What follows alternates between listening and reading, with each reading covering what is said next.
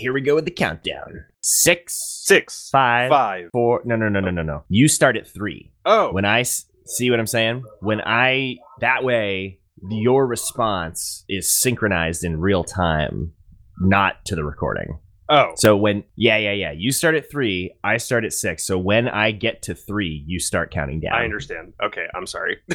That's fine. I thought you just wanted the track of us both going 6, 5, 4, 3, 2, 1. No. Got it. No. But that's a perfect opening clip, so I'm happy. Great. This is Colin. 50 million buckaroos. This is Chris. I couldn't talk to my phone to make my lights turn purple. Computer was a gateway. You know, we all want the internet to exist. Oh, yeah, absolutely. Exactly, yeah. That's great. Yeah, so it's cool. Cool. This is Shiny Podcast. Following the light and throwing a little shade on the newest and brightest in today's gaming and technology.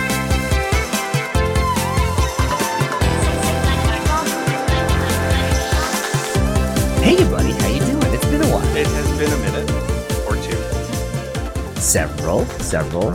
Feels like since we've been gone,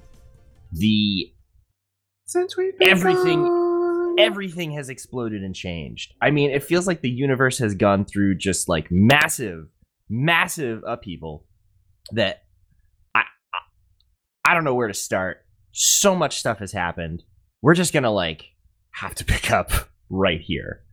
Yeah, I think trying to actually cover the last couple of months would be overwhelming. To say the least. Yeah, it's been an eventful couple months, both personally sure. and in the technology world. Speaking of which, I think we should sort of let the audience in on what's going on a little bit, maybe behind the scenes, and what we're kind of thinking to make this show even better, to make it so we can do this show consistently and be sane and deal with all the stuff that life has to throw at you some way sometimes. So but guys, I moved. My house is no longer that house. I have a different house now, and it turns out that's huge and requires a lot of focus and not a lot of ability to podcast. I don't know what you're talking about. I've heard it's very simple and a very straightforward, easy process. Yeah. There's totally. almost no paperwork involved, and moving the physical aspect of moving really isn't that bad, I've heard. No, it's a pretty easy logistical kind of, it's basically like tic-tac-toe. Yeah. It turns out it's actually the opposite of everything that I just said. The polar opposite. It is the worst of all of those things. Truly. It is. Who knew? So much. I mean, it's worth it in the end, but still, it's ridiculous. So that is an example of, an inevitable life change that, perhaps on one end of you have a greater perspective than the other on how much work it actually takes. For sure. Woo! But you got a sweet house. I do got a sweet house. Actually, I'm talking to y'all from my office in my house, which is pretty cool. Pretty cool. And I'm looking at my beautiful PC that my dear friend Colin here helped construct. And when I say helped, I mean he pretty much did all of the work. It was an honor, and I love doing it. And I actually felt a little bad that I just kind of took the reins there, but it's so much fun. The truth is that, this is, you're definitely better with hardware than I. And that's just a truth.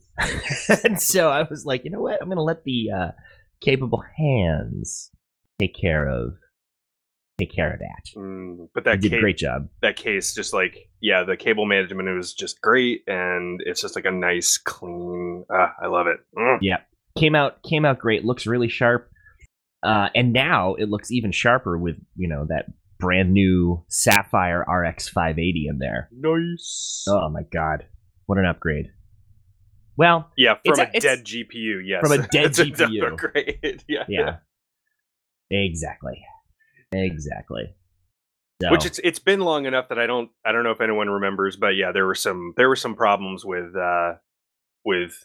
Chris's computer was sick, and was a sick puppy. we tried very hard to diagnose the problem, and it may have been all along a GPU just dying.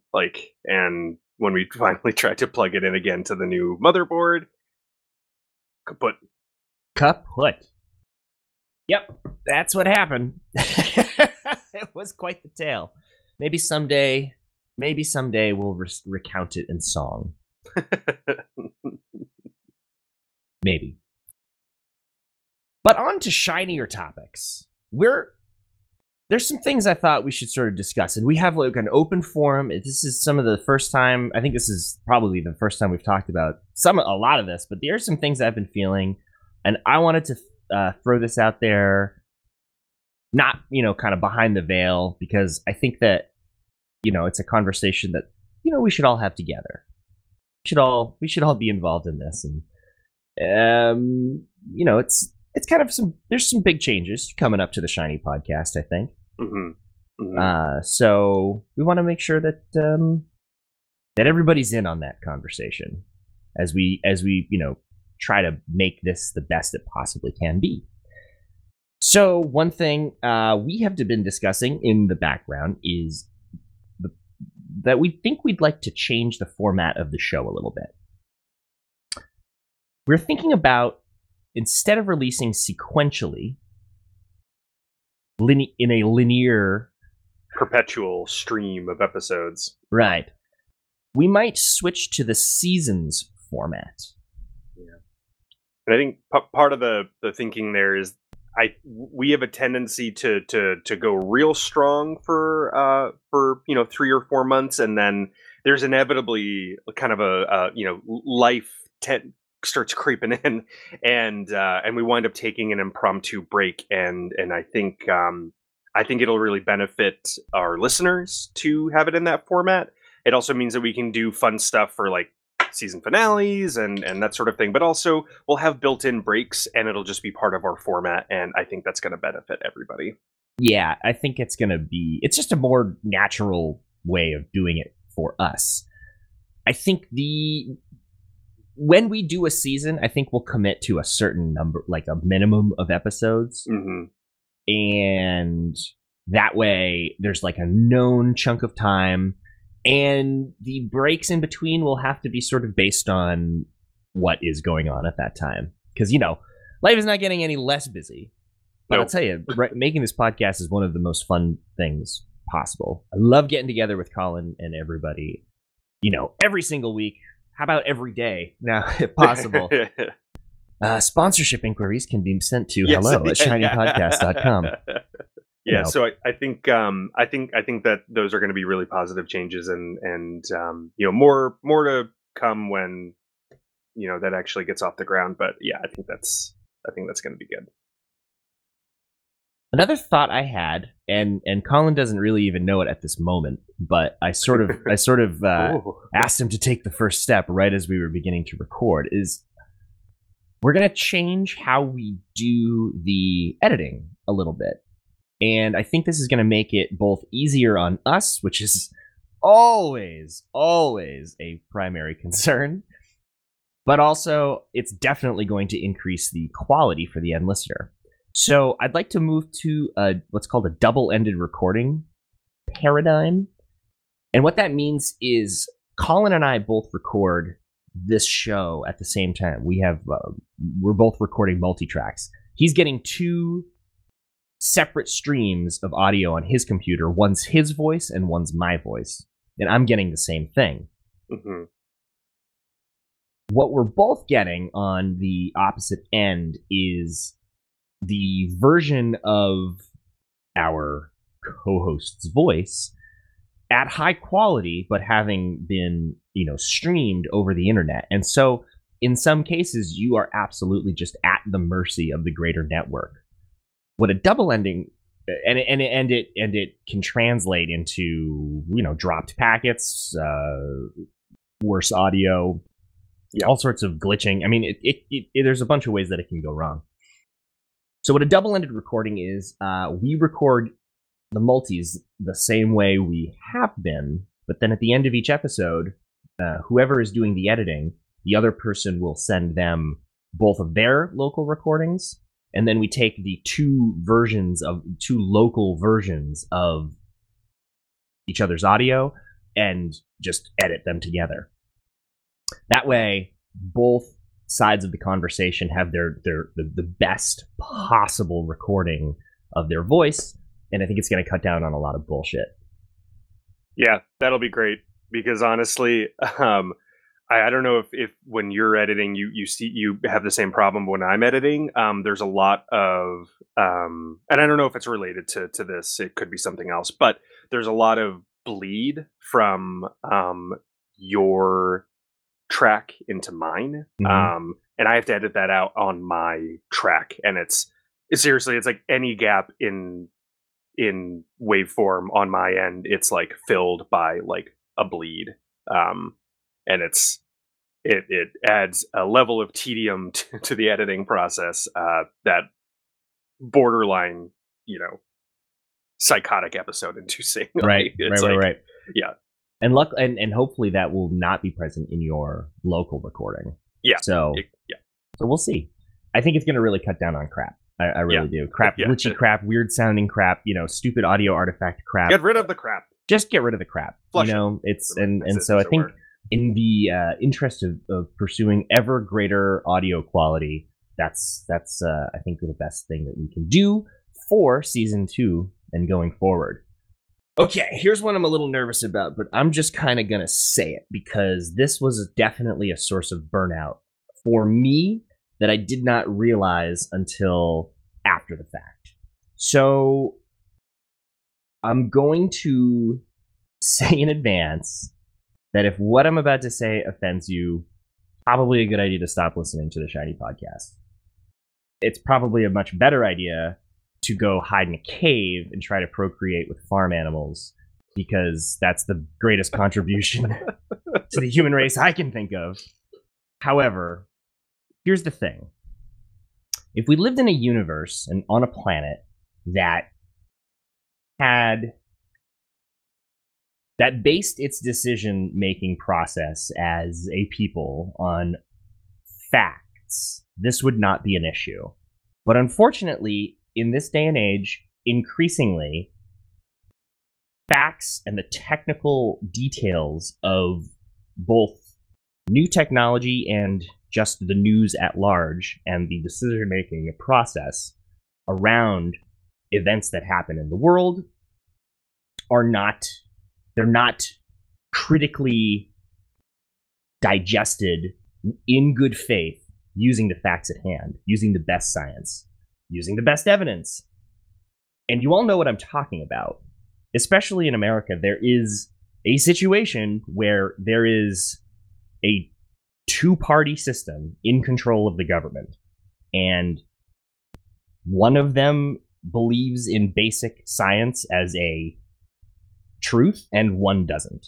And I can't report news anymore pretending that doesn't exist. I can't articulate the reality of the world dancing around this perception of there being some people who would be offended at the way that facts are presented. And it's not that I want to be a jerk.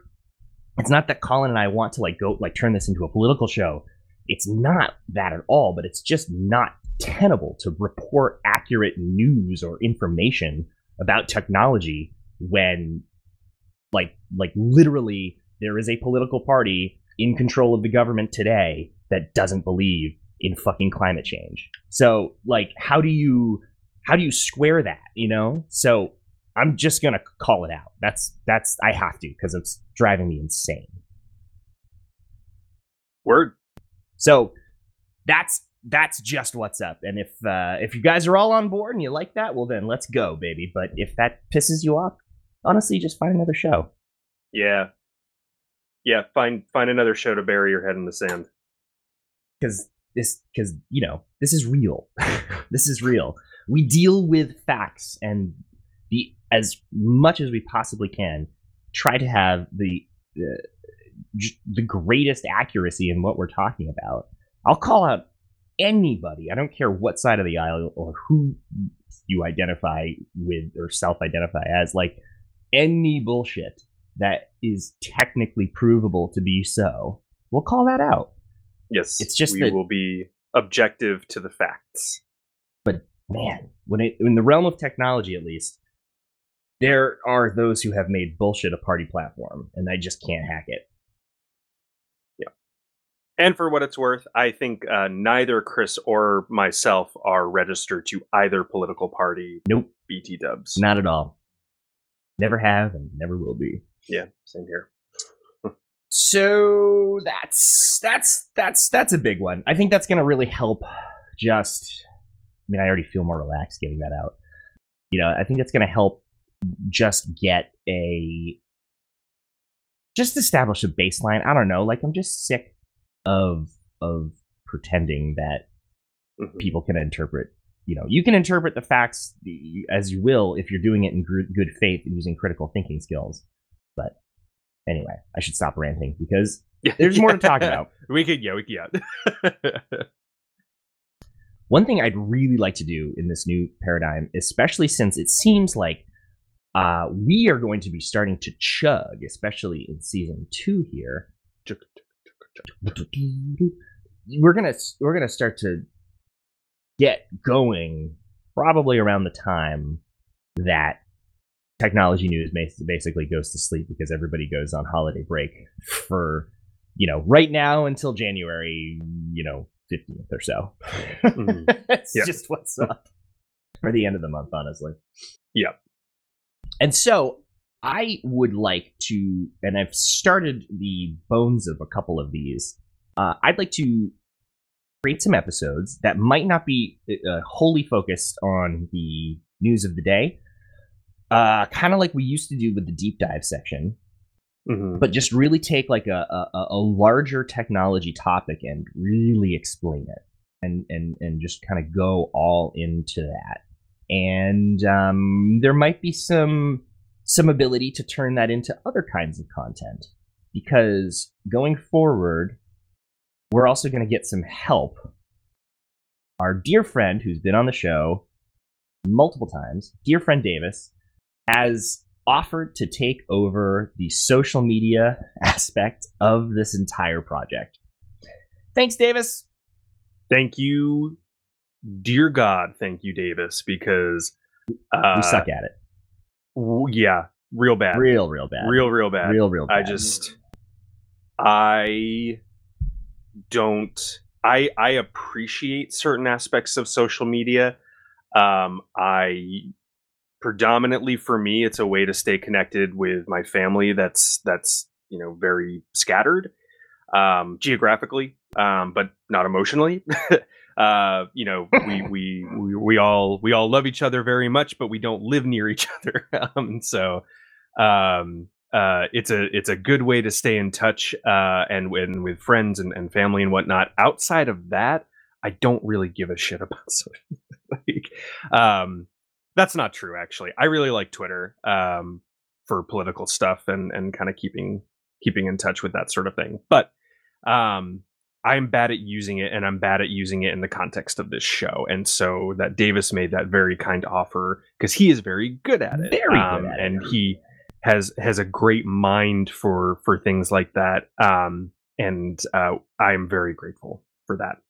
So he's going to not only help us promote and make sure that we're covering our bases, but he's also going to make sure that, we respond in kind on all of the channels accurately and personally when necessary. He's going to help us, just kind of keep us a little honest. So with that in mind, please feel free to engage us on all of the channels. And Davis, I don't think we told you officially that this is happening, but this is happening starting right now. So you'll be hearing from us. Not on social media. Probably not on we're some crazy new ubiquitous messaging platform that works on all systems across the network in all corners of the globe. carrier pigeons. I was gonna say email, but that works too. Oh God, fine. Okay, how about some news? How about some news? So, as we mentioned, there's too much to cover everything from the past couple months, and so we picked just a few things that are happening right now that I think are worth mentioning. So, one of them, we had an episode.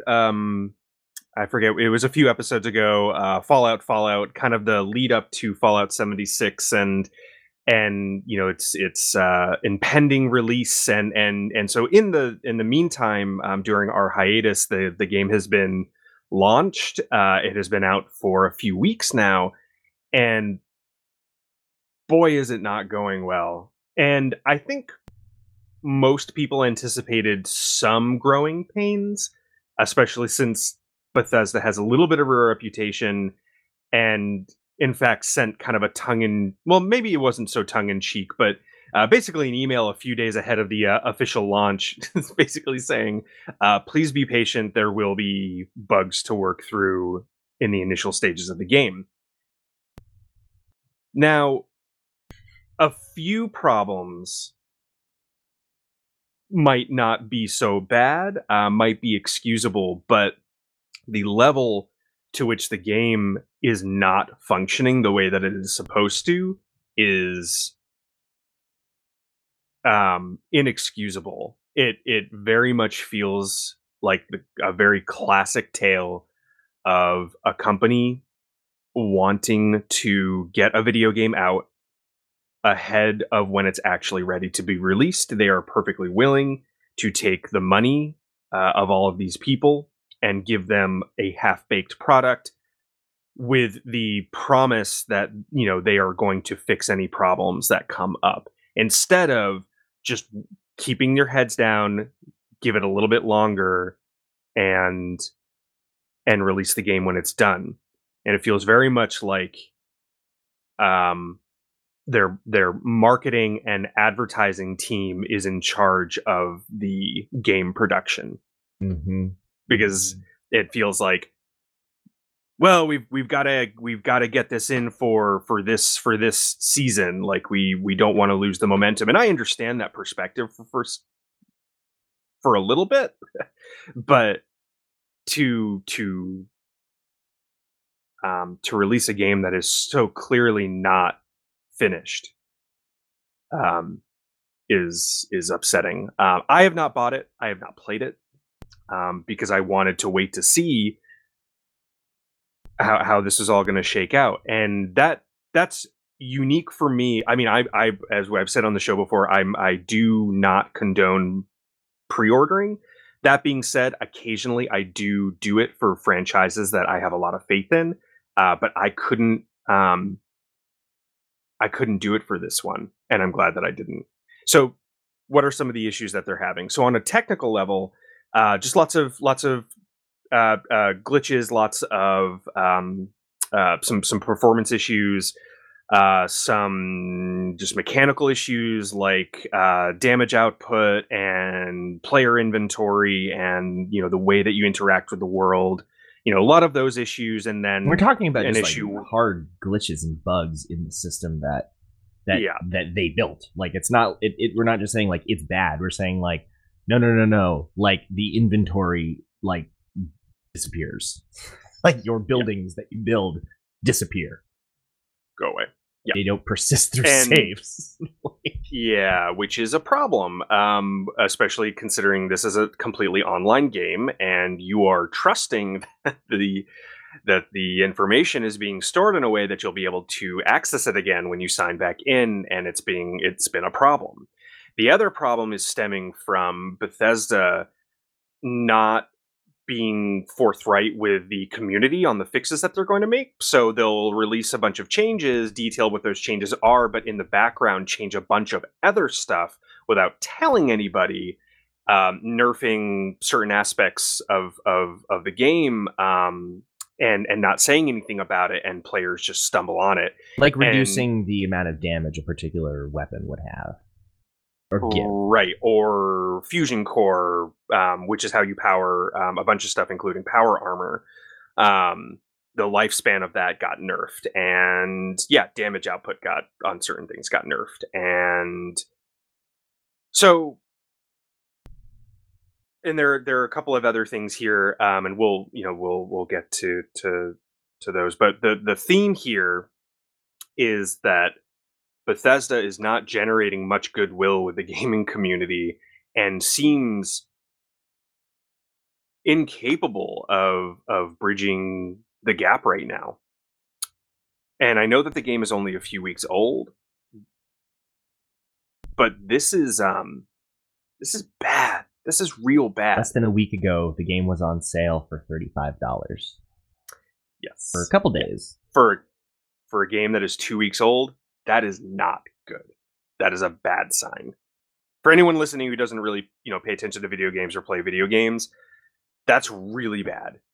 I mean, you obviously understand the general concept. A company reduces the price of a brand new product 2 weeks out of the gate. Like, that's by a lot, by almost half. That's a lot. That's a bad sign. Yeah. And so some of the other issues, one being, so the collector's edition came with a few things. It came with a wearable helmet, and it came with like a poster and some like plastic figurines and a map, I think. I just said that. But it also it was supposed to come with a carrying bag for the helmet, that was advertised as being made of canvas, like a nice, like heavy canvas material. And so it turns out that a lot of people really cared about that bag. And so when people got the collector's edition, opened it up, the bag was made out of like a nylon material. Like it looked like a strong trash bag. Yeah, material. Right. That's a good way to put it. Like a cheap rain fly material. And so everyone who got the collector's edition was like, wait a minute, what the fuck? And double checked, made sure, and sure enough, all of the advertisement for the collector's edition said it is a canvas bag. And so now, in addition to a glitchy game, they have a false advertising problem. And so they're working to rectify that. So if you did get the collector's edition, you can submit a ticket. They are going to replace the bag, but it wasn't before talk about the worst response in the first couple days. Well, right. The care team for their merchandise distributor was, and Bethesda as well, was basically like, we didn't anticipate how expensive it was going to be to make the bag, and so we weren't able to do it. But we took your money anyway and sent you and hoped you wouldn't notice. Like some of the emails that were coming through were literally said, there are no plans to rectify this. Before the uproar was enough to, you can submit the ticket now. But before that, they were like, sorry, you're SOL, essentially, which is, again, the opening 2 weeks and your game is not performing very well. That is a bit of a PR nightmare. Unfortunately, the flaming garbage truck has only just sparked. So if you had submitted a ticket this one, for any reason, there was a brief period of time in which an average person, a player of the game, whatever, had access to the ticketing system, I'm presumably Zendesk, I don't know what they're using, but probably the help ticket system for the game. And by access, they could create and delete tickets. They could read the information from that, but also had access to personal information such as addresses, usernames. Presumably, they could do some damage to your online game file. Which is a whole we can cover that too. That's it's an interconnected issue, but there's a different vector. Yeah, not through the ticketing system could they do that, but they could I don't know, if somebody wanted to do some harm, they could get some information that would help them in that endeavor, but also credit card information, and that sort of thing. So all of a sudden, their PR nightmare turned into a GDPR nightmare. Yes. I also don't buy that. They said that a limited number of people for a short amount of time. I think that's probably bullshit. I think that they probably had the thing wide open for the better part of the existence of this, Zendesk or otherwise help desk software instance. And because they have very good logs, they can see that nobody did it until this time. And so that's what they're leading with. But guaranteed, somebody didn't just in a week before Fallout 76 was released, come along and turn every end user into an agent. You know what I mean? That didn't just happen. Yeah. So, sorry. I've spent way too much time in Zendesk this week. No, I completely understand. I'm trying to be I'm trying to be impartial, but as we discussed at the top of the show, that's a good way to be. No, it's yeah, cool, good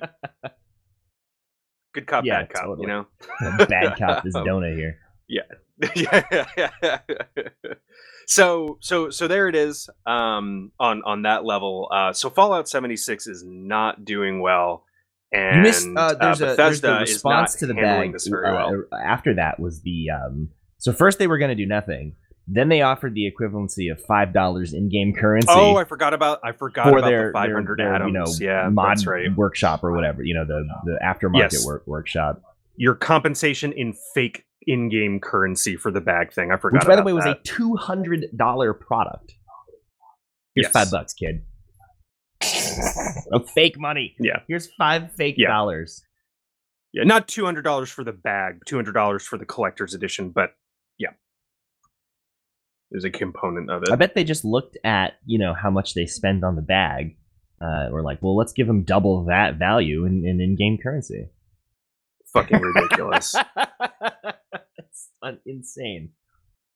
It is insane. It's just incapable of not tripping over themselves in this. I don't know what is going on at that company. But what I think I know is that even if Bethesda manages to fix all of the problems with this game and their PR dumpster fire that they have created, they have orchestrated this entire thing themselves. I wonder if the company is going to survive because, as Chris pointed out, this becomes a GDPR issue, and if you recall, there are some very heavy fines per instance of breach of this kind of thing, and especially if Bethesda doesn't report to them, in the timeline that they are obligated to, they could be on the hook for quite a bit of money, and I question whether or not they'll survive that. I mean, that is an extremely good point. The GDPR is real and has teeth, and the only reason that the first round of infractors were able to deal with it is because the first round of infractors were Google and Microsoft. Yeah, they could absorb that. Now Bethesda is a big company, but they are obviously not Google or Facebook, and don't have billions of dollars to throw around. Exactly. This is also before let me back up here. There's the side of the multiplayer technology itself that they built to accommodate this system, and it sort of is well, here's the thing. When you use the same game engine for every game you make for 12 years, and you give the community the very modding and creation tools that you yourself use to work within it, you develop an army of extremely intelligent and experienced hackers of your platform. Now, the first round of beta testers, and my understanding is it's only been partially plugged. It hasn't been completely plugged. Discovered very quickly that that you can manipulate the game files of Fallout 76 on your computer, and there's no validation on the server. There's nothing on the server that checks to see like, hey, is that legit? You know, that gun is a one-hit kill for everything. Is that like how it's supposed to be working? There's no function to check that, at least in early releases. If you switch on God mode on your character because you use console commands, there's no validation on the server to inhibit that behavior or to automatically ban you. There's nothing like there's no systems in place to catch people who are trying to do that. And furthermore, the launcher itself on two occasions during the beta, when you would think ostensibly the beta is a time to, you know, get feedback from the community on what doesn't work so you can improve your product. The launcher, because you can't use Steam, you have to use the Bethesda launcher, deleted the game files the moment the game became unlocked for the beta session. This happened on 2 occasions, and the inevitable result was that everybody lost their game files at the exact same moment and then hit the download servers again at the exact same moment, twice. So for many people, the entire experience was ruined, and they, you know, of course, were the ones who had to pay top dollar because the only way to get into the beta was to pre-order, baby. There's a lot of layers to how pissed off and why, you know, how pissed off people are and why they're so pissed off. I mean, this whole experience, it seemed just like a joke from the get-go.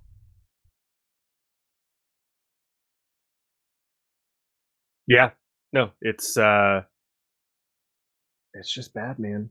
It's just real bad, and they're not. It would be one thing if it was bad and they were actually being really transparent about everything. But it's bad and they are handling it badly, and it is exacerbating this entire situation. Truly. So, I don't know. I don't want to see Bethesda fail. No, I really don't. I have a lot of love for them. I'm not implying that you do. No, nobody wants to see that. Like, you know what I mean? And you know, I don't think you're implying it. It's just worth mentioning because, like, you know, this is you're gonna come away from this feeling like we just took a giant shit on our friends in Maryland. But the fact is, like, they are like the Hindenburg, soaring to their destruction if they do not fix this somehow. Hello Games pulled it off, but that was, you know, the upset of the century. I don't know if lightning can be caught in a bottle twice in the same decade. Yeah, right on. You know, and meanwhile, there's the Outer Worlds to get excited about. Yeah, so let's pivot here because that is a great bit of news, along with some other kind of cool stuff that came out of the Video Game Awards the other day. So, Chris, what is Outer Worlds? Outer Worlds, the game that was announced at the Game Awards, if I'm not mistaken. Mm-hmm. It is a game built by a company called Obsidian. And for the Fallout devoted, you know that Obsidian is the game that was originally founded by ex-members of, I think it was Black Isle Studio, the original creators of the Fallout franchise. They also were the company that made Fallout New Vegas, a much-loved recent addition to the franchise. Well, Obsidian announced a whole new IP called The Outer Worlds, which basically looks like a direct mashup of Fallout New Vegas and Firefly. Like, pretty much dead on, I'd say. There's space sci-fi elements, there's Old West kind of elements, and one thing that they went out of their way to show you is just how open the world is, with traditional text dialogue, skill checks for different responses and actions, like an RPG. Yes. I, for one, am as excited one can be for a game without pre-ordering it. Yeah. Yeah, it looks great. So there's a video, and actually in our show notes, actually I'll include a link to just the kind of a roundup of the Video Game Award announcements, and it'll be on there. But it looks great. It looks like a lot of fun. There was also an announcement from our friends who make Far Cry.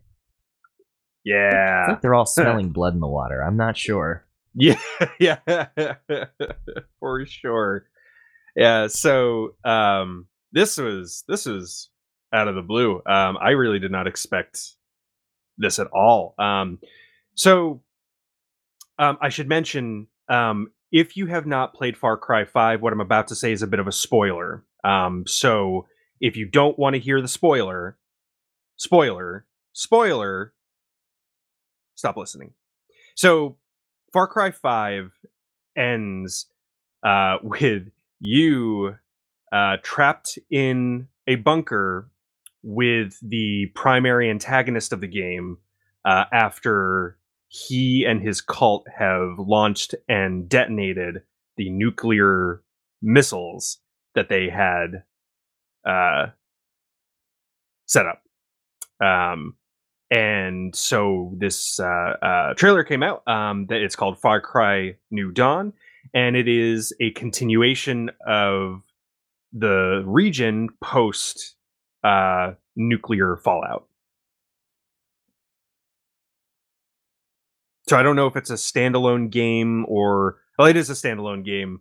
I don't know if it's designed to be a DLC. I don't think so.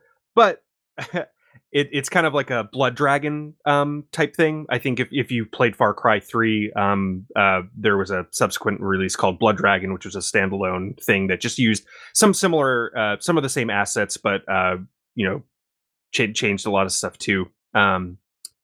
So I think it's kind of like that, and it looks really cool. And that video will be in the release as well, or in the show notes as well. Idiot. I didn't make that connection. I didn't, of course. That's amazing. I didn't realize it. Yeah. That's how you reuse the map. But still, exactly. That's such a good idea. Oh my god. That's so... Yeah. So, I'm excited about that. That's coming out soon. That's coming out in February. Wow. So that's right around the corner. Yeah. Oh my goodness. That's amazing. Yeah. And did anybody win the Game Awards? Is that a thing people do? I mean, I think so. I don't know. I don't know. Oh, yes. I can't be bothered to read. Gives a shit. Who honestly won. It's like, it's like some people's opinions of stuff. Great. I love that.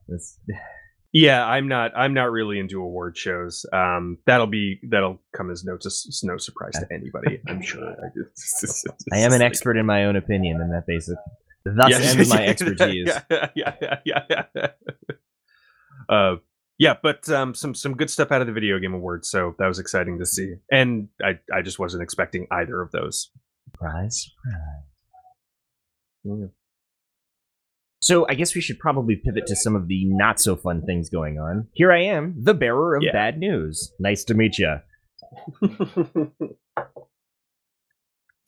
Yeah, so what's from the land down under, the government of Australia has recently approved some insanely large and sweeping new powers into law. This is official on the books law in Australia, where basically all companies that want to do business in Australia now have to build in encryption backdoors to all of their products and give those keys over to the government. What? Dude. Once again, we have to go back to what this really is a law that forces math not to work the way math works, which is insane. If you don't understand what I mean by that, here's the thing. You can't build a backdoor into encryption without that backdoor existing.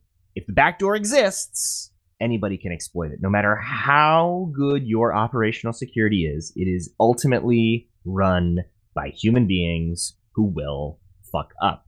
And if you don't believe me, I cite every breach over the last several years that is constantly in the news. How many, most recently, Marriott Hotel exposing the credentials, personally identifiable information, and credit cards of 500 million people.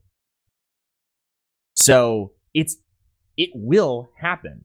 And if your encryption provides a backdoor for whatever reason, no matter how noble, it will be exploited by people you do not anticipate exploiting it.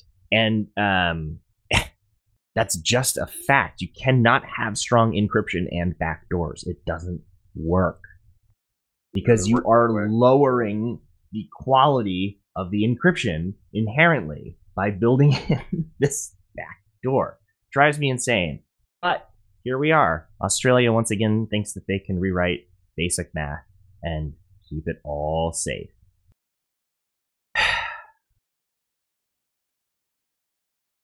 Man, it's crazy. It's insane, it's crazy. And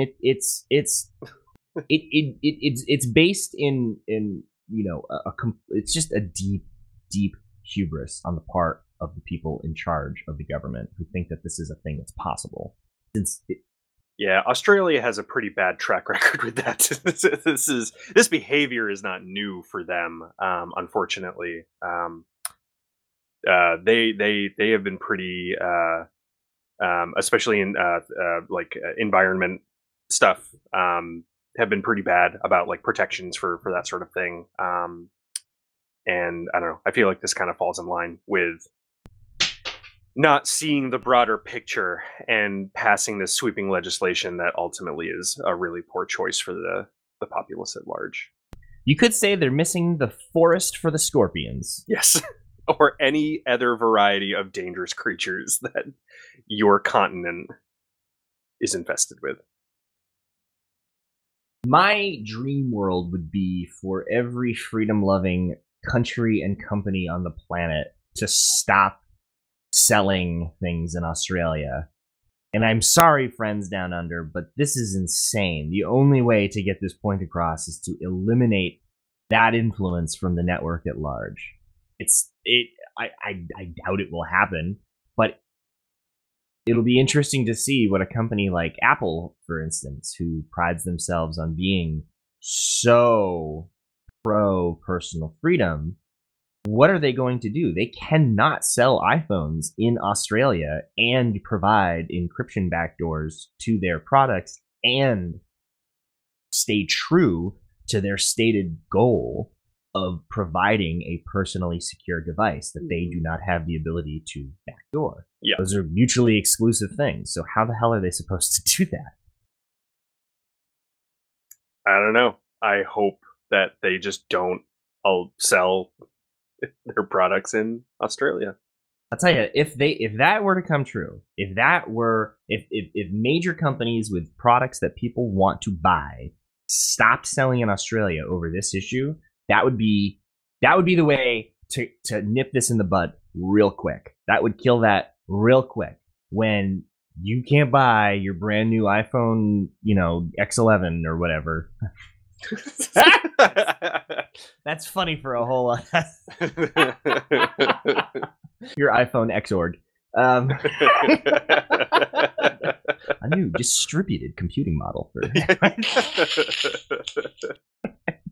Oh, that's funny. Anyway, but seriously, when you can't buy your brand new little doohickey because your government banned actual encryption, that would get people pissed off enough. That would get the outcry loud enough to hopefully change it. And I really hope it comes to fruition. Unfortunately, I'm not going to hold my breath.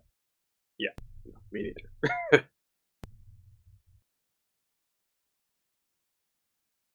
But here's a cool thing. Here's a really, really cool thing. Okay. And I mean, this gets me excited on a level that like I haven't been this excited about a new technology for a long time. Colin, would you agree with me that the current state of processor hardware is in a real weird spot these days? I would agree with that.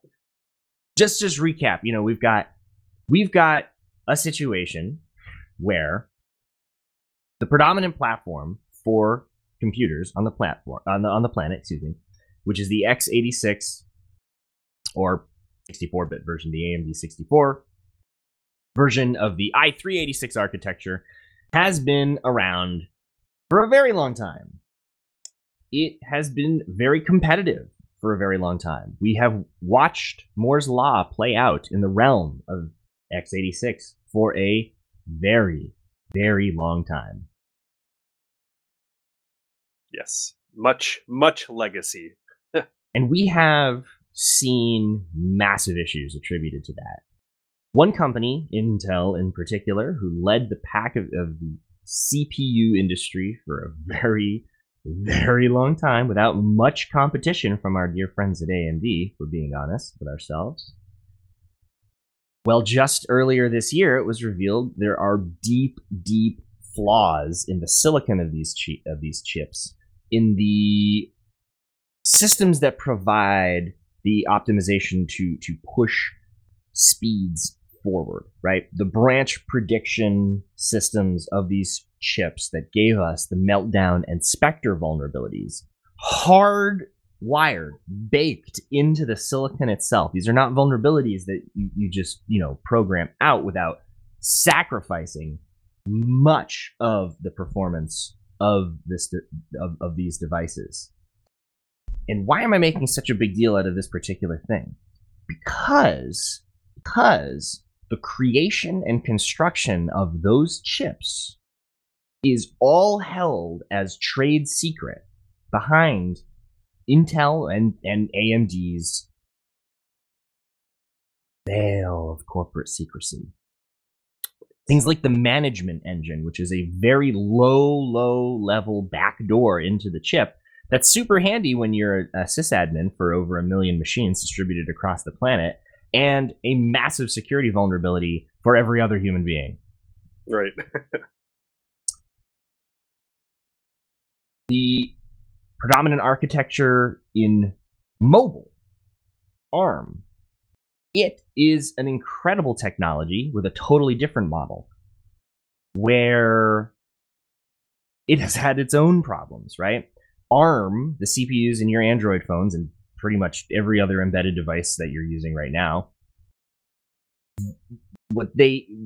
companies license the instructions from a central company and then build their own versions of it, which is pretty cool. It's a much more open platform. It's still tied up in licensing deals and how you can use it and how much that costs and under what circumstances. And as a result, we've seen the creation of this massive disconnected fleet of mobile devices running all sorts of different versions of Android and this, that, and the other thing at all sorts of different stages of security patch level, with no plans to update those at all from the people who made those phones. And so this system has bred its own set of horrible results for the end user.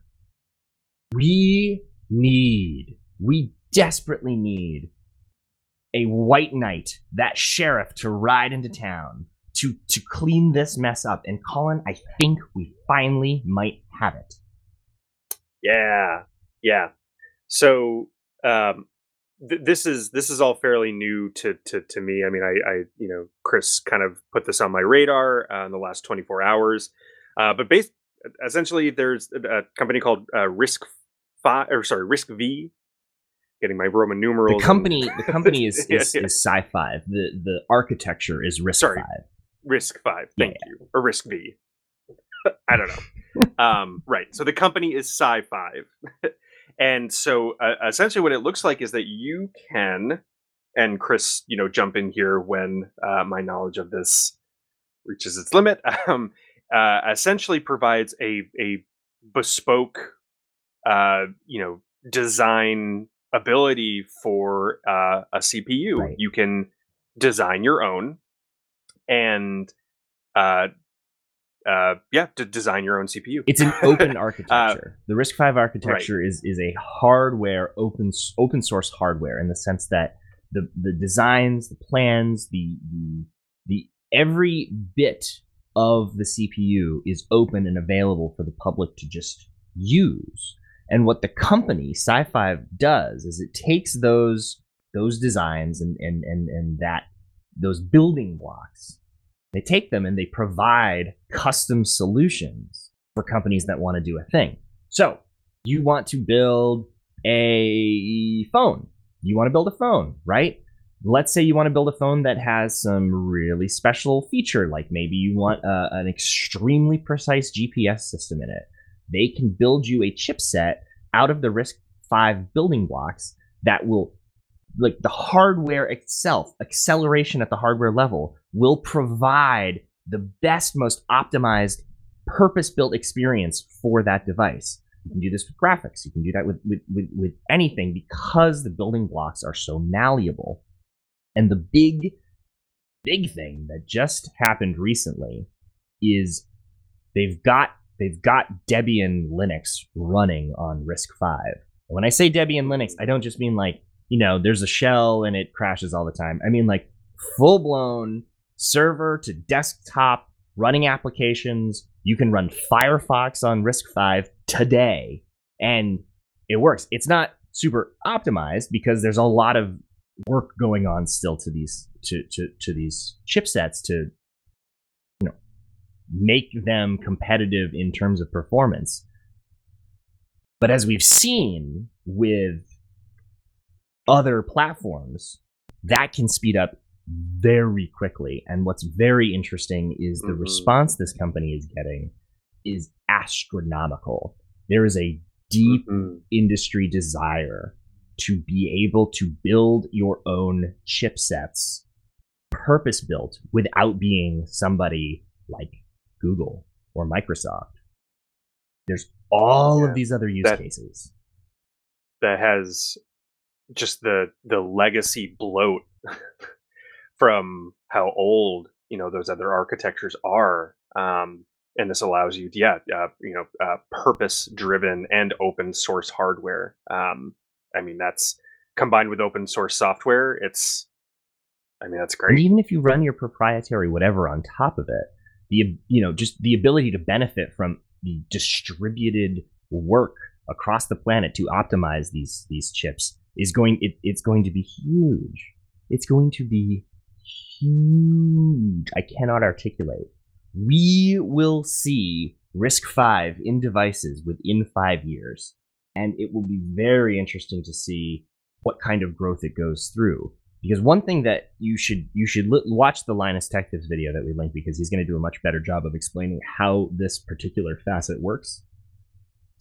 But the potential to optimize these chips and the potential to eke performance out of this architecture is so much further along than they're actually building right now. The projected ability that they will be able to make manifest from these designs over time is so much more than we're currently able to achieve with the silicon we have. Yeah, man. It's exciting. It's really time, cool. Man. It's been a long time since something disruptive like that has come about. I think that's going to be a big deal. And how? Oh, one last thing we should probably talk about for all of us, all of you people stuck on Windows 10. Colin, I know you're a giant fan of the Microsoft Edge browser. I know you use it all of the time for all of the things. That's cool. Your joke is hurting me, Chris. It's like the words are burning into my eardrums. Well, maybe you'll find yourself using it just a little bit more frequently now, as Microsoft has announced that they are dropping the rendering engine that they've been developing for oh so long behind Edge and replacing it with the Chromium engine. That's right. Edge is going to join the ranks of Chrome, Brave, Vivaldi, and pretty much, unfortunately, nearly every other browser on the planet. Opera, good example. And simply ship the backend that powers Google Chrome itself. Great. I'm kind of pissed about this, actually. To be honest, I think that this is a really bad move. I think it's a great move for Microsoft, the company. But I think it's a horrible move for humanity at large.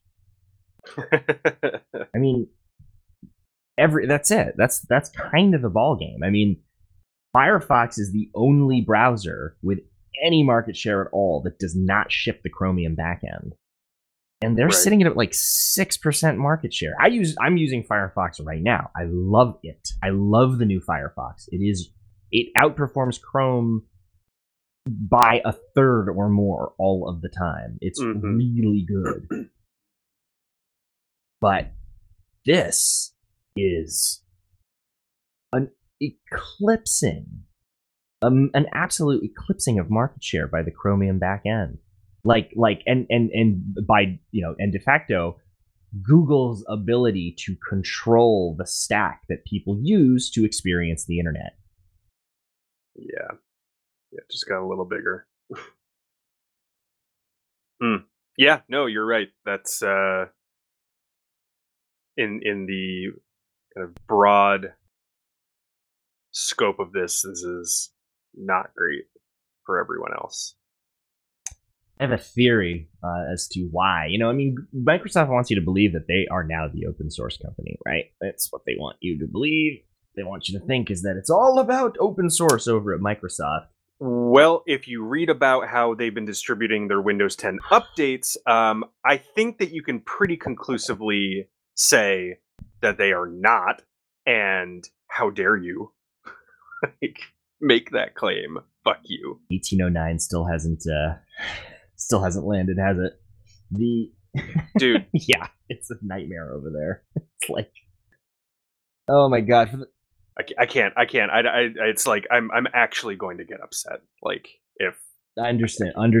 It's very frustrating. It's very frustrating. Meanwhile, over here, I updated 9 Linux servers last night with no issues at all. So anyway, the not even a little bit. So I think if Microsoft really wanted to prove their commitment to open source, adopting the Firefox Servo engine would have been a great way to do so. And putting all of their developer brainpower to that would have been an amazing way to do so. But that's not what they chose to do. And I think I know why, Colin. You know what my theory is? I think I got a good theory on this. What was Microsoft's most recent big public purchase?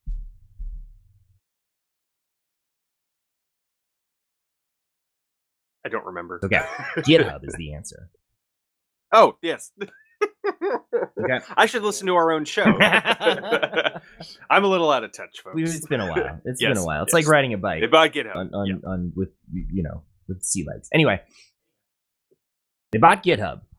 GitHub owns a piece of technology, a piece of open source technology called Electron.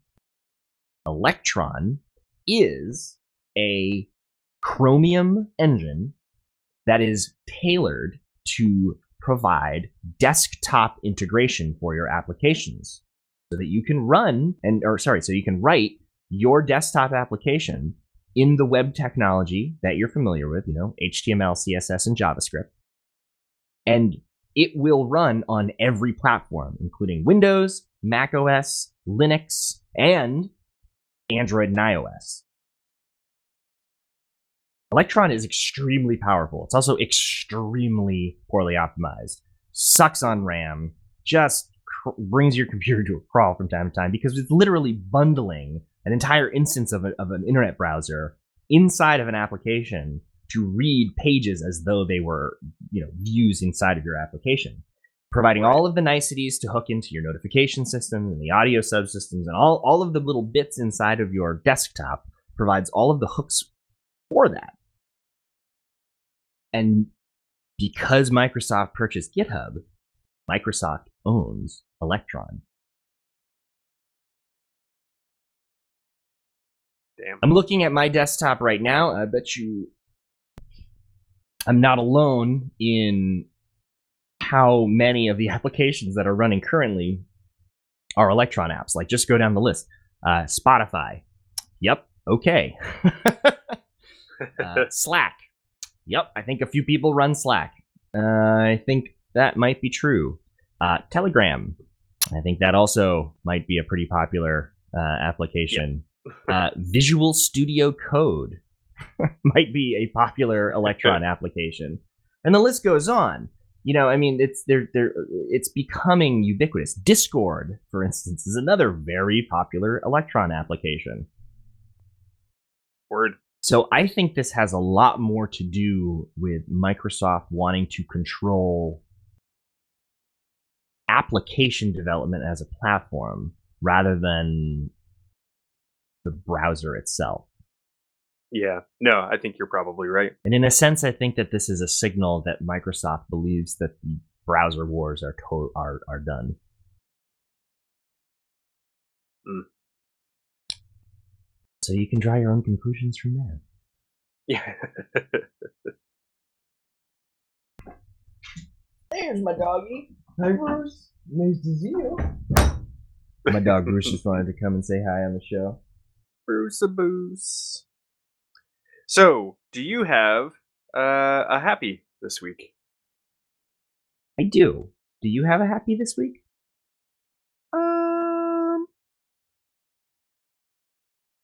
Nah. Well, it's been a weird week.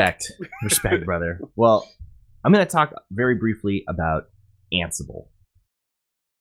Ansible is really cool. Ansible sounds like a magic word too, doesn't it? Ansible is just a very, very, very simple tool that lets you define the state of computers. It's like a programming language that lets you be as high level or granular as you want, define how you want computers to behave.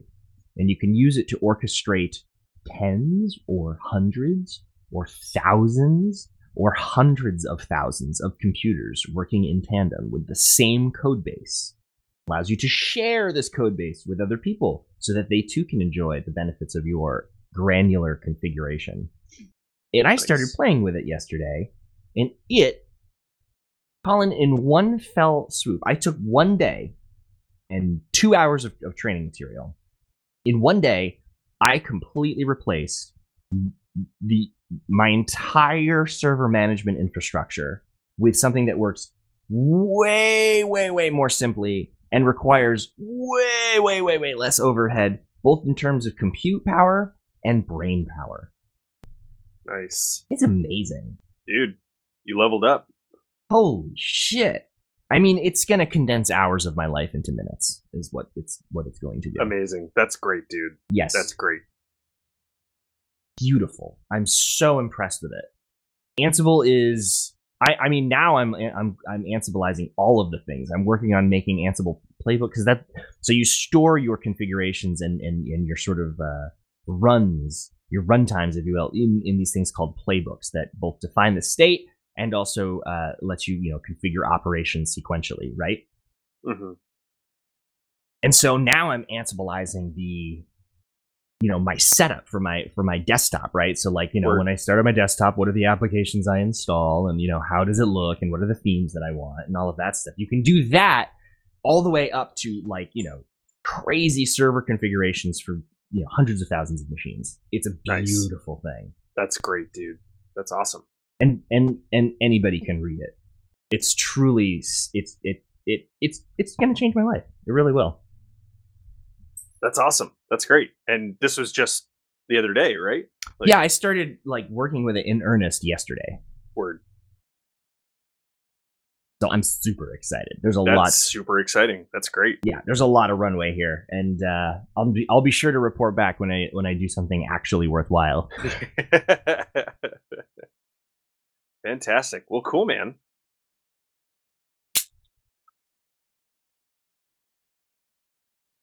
So I guess that's the show. Yeah, I guess so. Hey, welcome back. Yeah, welcome back. For this, our first episode of season 2.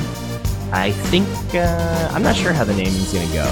I don't know yet. Where you'll figure it out by the time you're watching or rather listening to this episode. We'll have that figured out. But by all means, reach out to us on social media because we're actually gonna be there now. Fantastic. I am at Kaliali11. I am at Fluxola. We also have a joint account at Cast the Shine. Check us out on Facebook. We have a website, shinypodcast.com. You can email us as well. We really would like to hear from you if you have suggestions for the show, things you'd like us to talk about. Certainly, if you have any complaints, hello@shinypodcast.com. Big changes happening. So please let us know how we're doing. Yes, and if you feel so inclined, I can't stress enough, online reviews make a big difference. If you could take just a couple of minutes to write a thing, especially on iTunes, that would be very much appreciated. And I have it on good authority that we might even have a listener. We'll see. Thanks for listening, friends. It's good to be back. Bye-bye.